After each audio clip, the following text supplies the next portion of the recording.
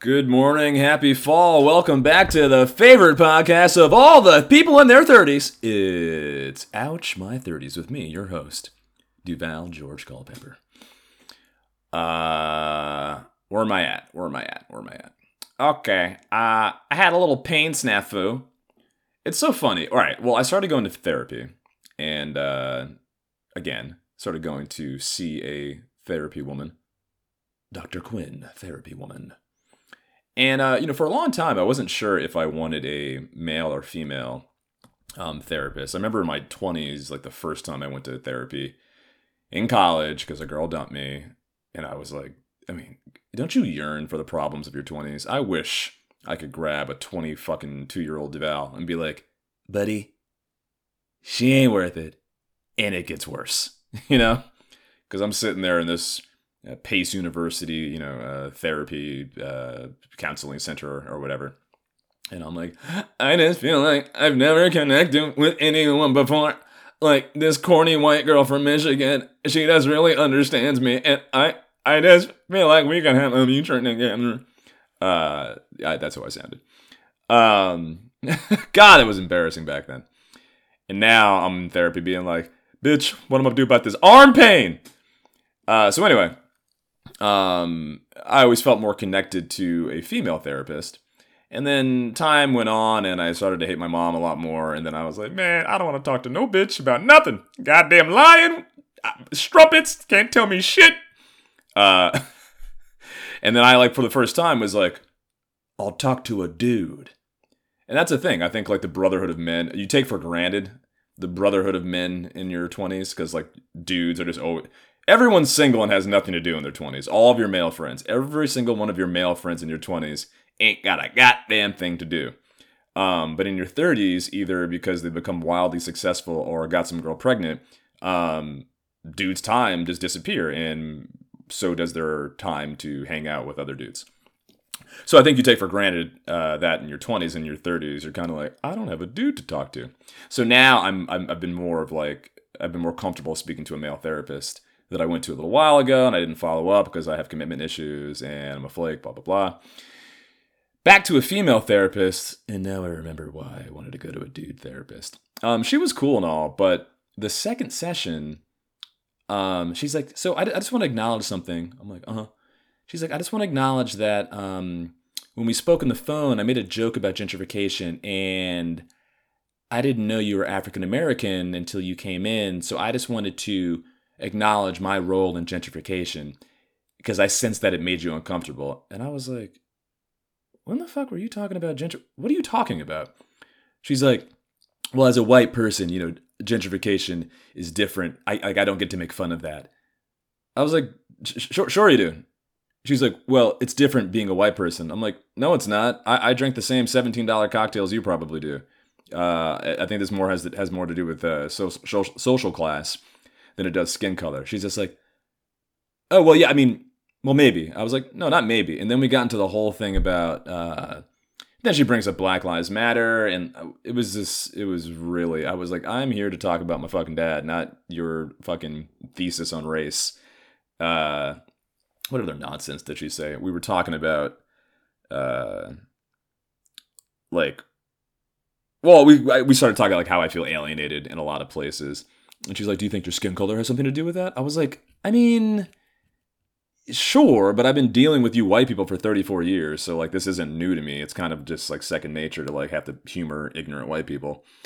And I was like, yeah, someone telling me I speak white or talk white is the most insulting thing, you can say to a black man, particularly one who's as intelligent as I am. And she's like, oh, really? That's the worst thing. Well, obviously there's something more worse than that. I'm like, nope. And I didn't feel like being like, nigger in that little tiny therapy room. But I was like, yeah, no, telling an intelligent black man he speaks white is the worst thing you can say to someone. And anyone who would use a slur, I pity. I'm not mad at them. She's like, no, that's very generous of you. I'm like, it's not generous of me. I'm just better than a redneck who has nothing else in life than to resort to a base racial slur to articulate his feelings of frustration and inadequacy in this world. And she's like, okay. She was just fucking Vassar colleging me. And I was just like, bitch, just tell me about how to deal with my dad, please. God damn, like you can't escape this shit. And that's the really frustrating thing. It's like, you know, you're trying to seek help, and still the specter of politics follows you into this goddamn room. And of course, race, plays into these things. But like, I'm not like some ill-adjusted, like, I know how to handle white people, lady. Like, I'm not coming to you for how to handle white people. I'm coming for you to figure out, like, my fucking, Oedipal complexes and whether or not, I'm trying to kill my dad. You just, what the fuck? Like, shut the fuck up. God. Just some fucking... It really frustrated me because, you're going there, you're trying to work on you. And that's the thing. Like, I kind of prefer, like, an out-of-touch old white guy who's not going to be sitting there being like, so, how do you feel about Breonna Taylor? Nigga, fucking fix me! Then I'll fix institutionalized systemic racism, man. Fuck. That is frustrating. What else did she say? She said, that's generous of you. I apologize about gentrification. I was like, lady, I probably make more money than you do. Okay, I made $5,000 for 45 minutes of work yesterday. All right, can you just, okay, fucking, anyway. So beginning that process, and I'll probably continue to go just because my insurance pays for it. So like, why fucking not? Been thinking about the Wellbutrin. Just something to level me off because my ups are great, my lows are fucking horrible. So, and I've been putting this off for too long. I've been like, just gonna take these herbs and I'll do yoga and then everything will be fine. And it's like, that hasn't happened yet, and it's been 5 years. So that is one aspect of it. The debates. Yes, the debates. I watched the debates last night. I like that people watch that expecting anything other than what it was. Like what, you thought Biden was going to be articulate and be able to interrupt Trump, and Trump was going to be quiet and an inspirational leader who would flaunt his... He has a few successes in his presidency. Whether you like him or not, he has done some things to his credit. Whether they appeal more to his base or not is one thing, but the guy has an argument for why he's done okay so far. But no, he just sat there like a child interrupting Biden, and Biden... Man, shut up, man.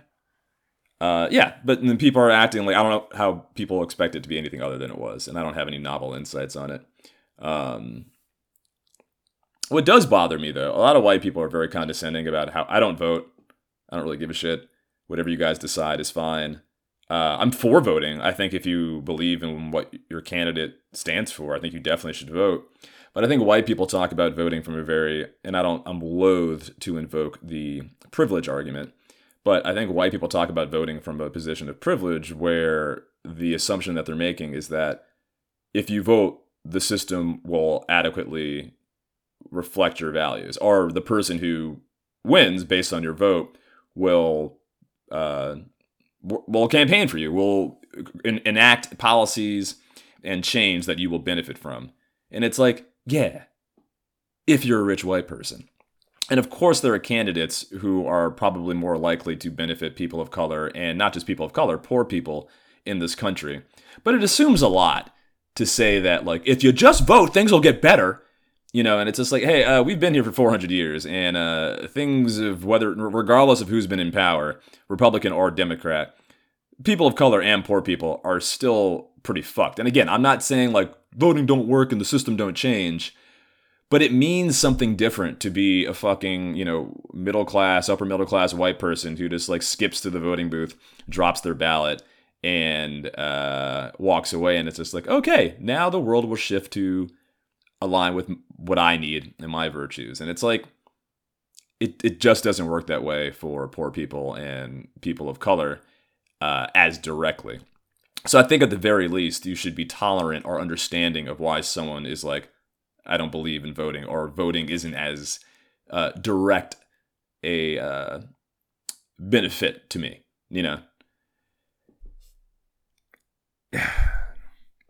Because everyone's like, how did you vote? Did you register to vote? Because also it's how white people talk about voting, because it has more to do with them getting their person in power. And then, because, like white liberals do this all the time. They co-opt black pain and black movements to further their own agendas, right? Like white feminists do this with Black Lives Matter. They show up to a Black Lives Matter protest, and then slowly their pink pussy hat comes out.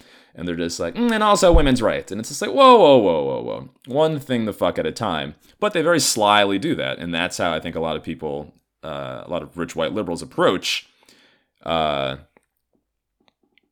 and pain in this country. I just woke up. What point was I making?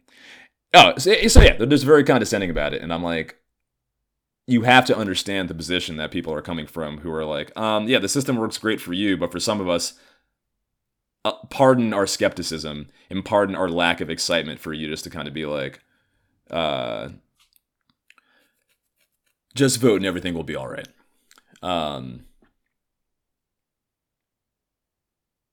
Again, because that co-opting of issues and movements really is what kind of frustrates me. Even like with Ruth Bader Ginsburg, you know, it's like there's this weird co-opting of black movements to serve sort of upper middle class white agendas. And they're like, yeah, you'll benefit from it. And like, yeah, that's the point I was trying to make. Kind of went off track there. I remember like the last election cycle, you know, all these like little white girls would be running around this town that I'm in being like, did you vote? Let's vote. I'm like, okay, well, tell me what your candidate stands for. Oh, they're a Democrat. Oh, that's not enough. You need to tell me what they stand for. And then they would kind of lazily be like, articulate some of their platforms. And I'm like, okay, did you go to the inner city and ask what those people thought that you've been trying to like sign up to vote and stuff? Like, what are their individual beliefs politically, the people who live in this town? And she's like, well, it's not about individual beliefs. It's about getting voter blocks to vote as one Democratic ticket so we can win. And I'm like, well, fuck that then. Then I don't want to be a part of it. If you're not going to actually see what individual groups of people or individuals want in a candidate, then fuck your party and fuck your candidate. And that's I've had like pompous white girls sit there and stare me in the eyes and be like, well, it doesn't really matter what they want individually because that's not how you win elections. And I'm like, all right, so then say that. Say you just want to win an election. Don't say that voting is going to benefit black people and poor people. Just say there's things that you want that this candidate has, and in order to get that candidate in office, you have to sell some platitudes to niggers so they can figure out, so they can be like, oh, okay, they're gonna do justice. Okay, we showed up to some protest. All right, Black Lives Matter, Black Lives Matter, Black Lives Matter. Okay, we have a Democratic candidate. Oh, the hood is still the same. So yeah, it does bother me when people try to strong arm me into voting. And I'm like, yeah, well and great for you, middle class white girl. The rest of us have kind of not been seeing the same dividends. And you'll pardon our skepticism. All right. And then like, you know, Ruth Bader Ginsburg died, and they had her fucking trainer doing the push-ups at her coffin. Is that not the most slavey shit you have ever seen? God damn, man. Can you like Zoom call that goddamn push-up tribute in, please? God, I was like, nigga, get up. You're wearing your uniform. You're sitting there doing push-ups. The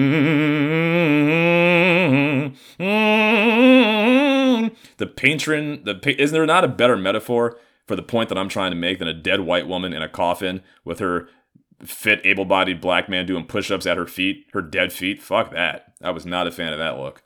And then people are trying to do this weird, again, co-opting black pain, particularly black male pain. Notorious RBG. There's a image that I saw on Instagram of Ruth Bader Ginsburg with the Biggie crown on and the sunglasses. And it's like, ugh, like stop co-opting our shit to try to make your patron saint of white lady cool. It's just a weird energy. Again, white feminists co-opt black pain to serve their political agendas. All right. It's personal pain and politics with Duval. What else? Yeah,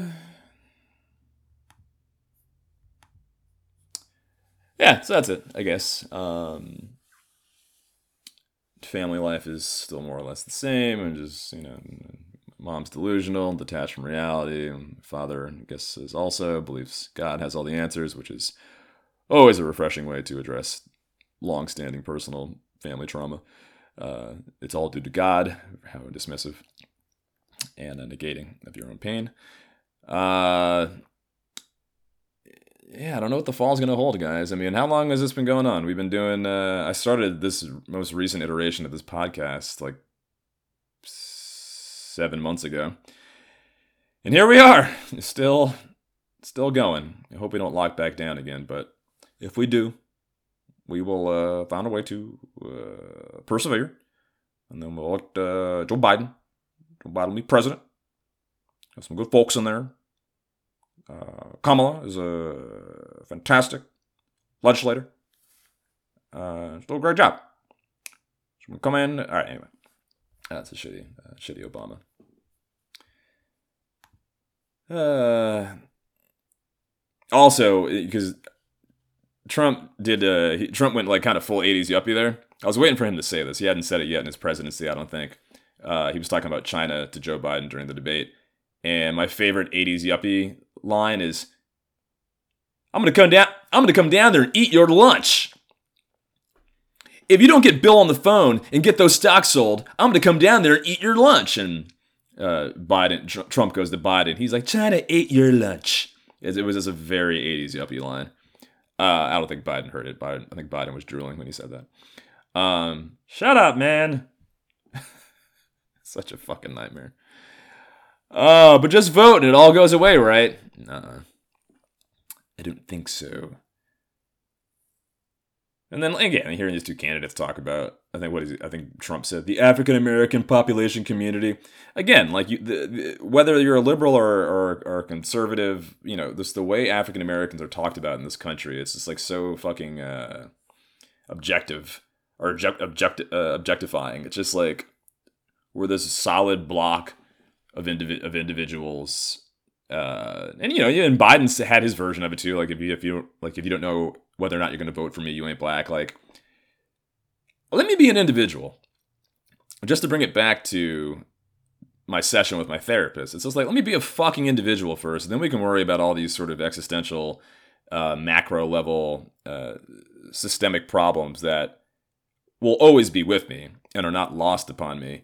But if a man can't be a fucking individual first, before you immediately start making assumptions about what I'm offended by or what I stand for, or, what my politics are, it's just like we're not going to get anywhere. And that's the big problem politically for me.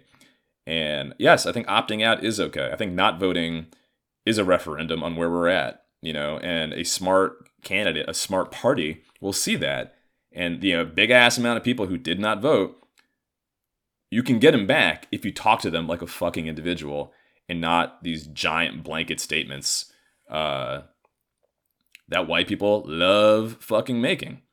Whether you're a therapist from Bard or, a presidential candidate, unless you can talk to an African American like they're a fucking human being on an individual level, you ain't gonna get anywhere. And black people aren't gonna get anywhere if we don't find a way to articulate ourselves as individuals and not just be defined as a group. Because again, black people, we're all patently aware of what the problems are. We know what the deal with police is. We know the deal with our relationship to this country. We understand what it means to be, under the gun, no pun intended, all the fucking time. But the real way to sort of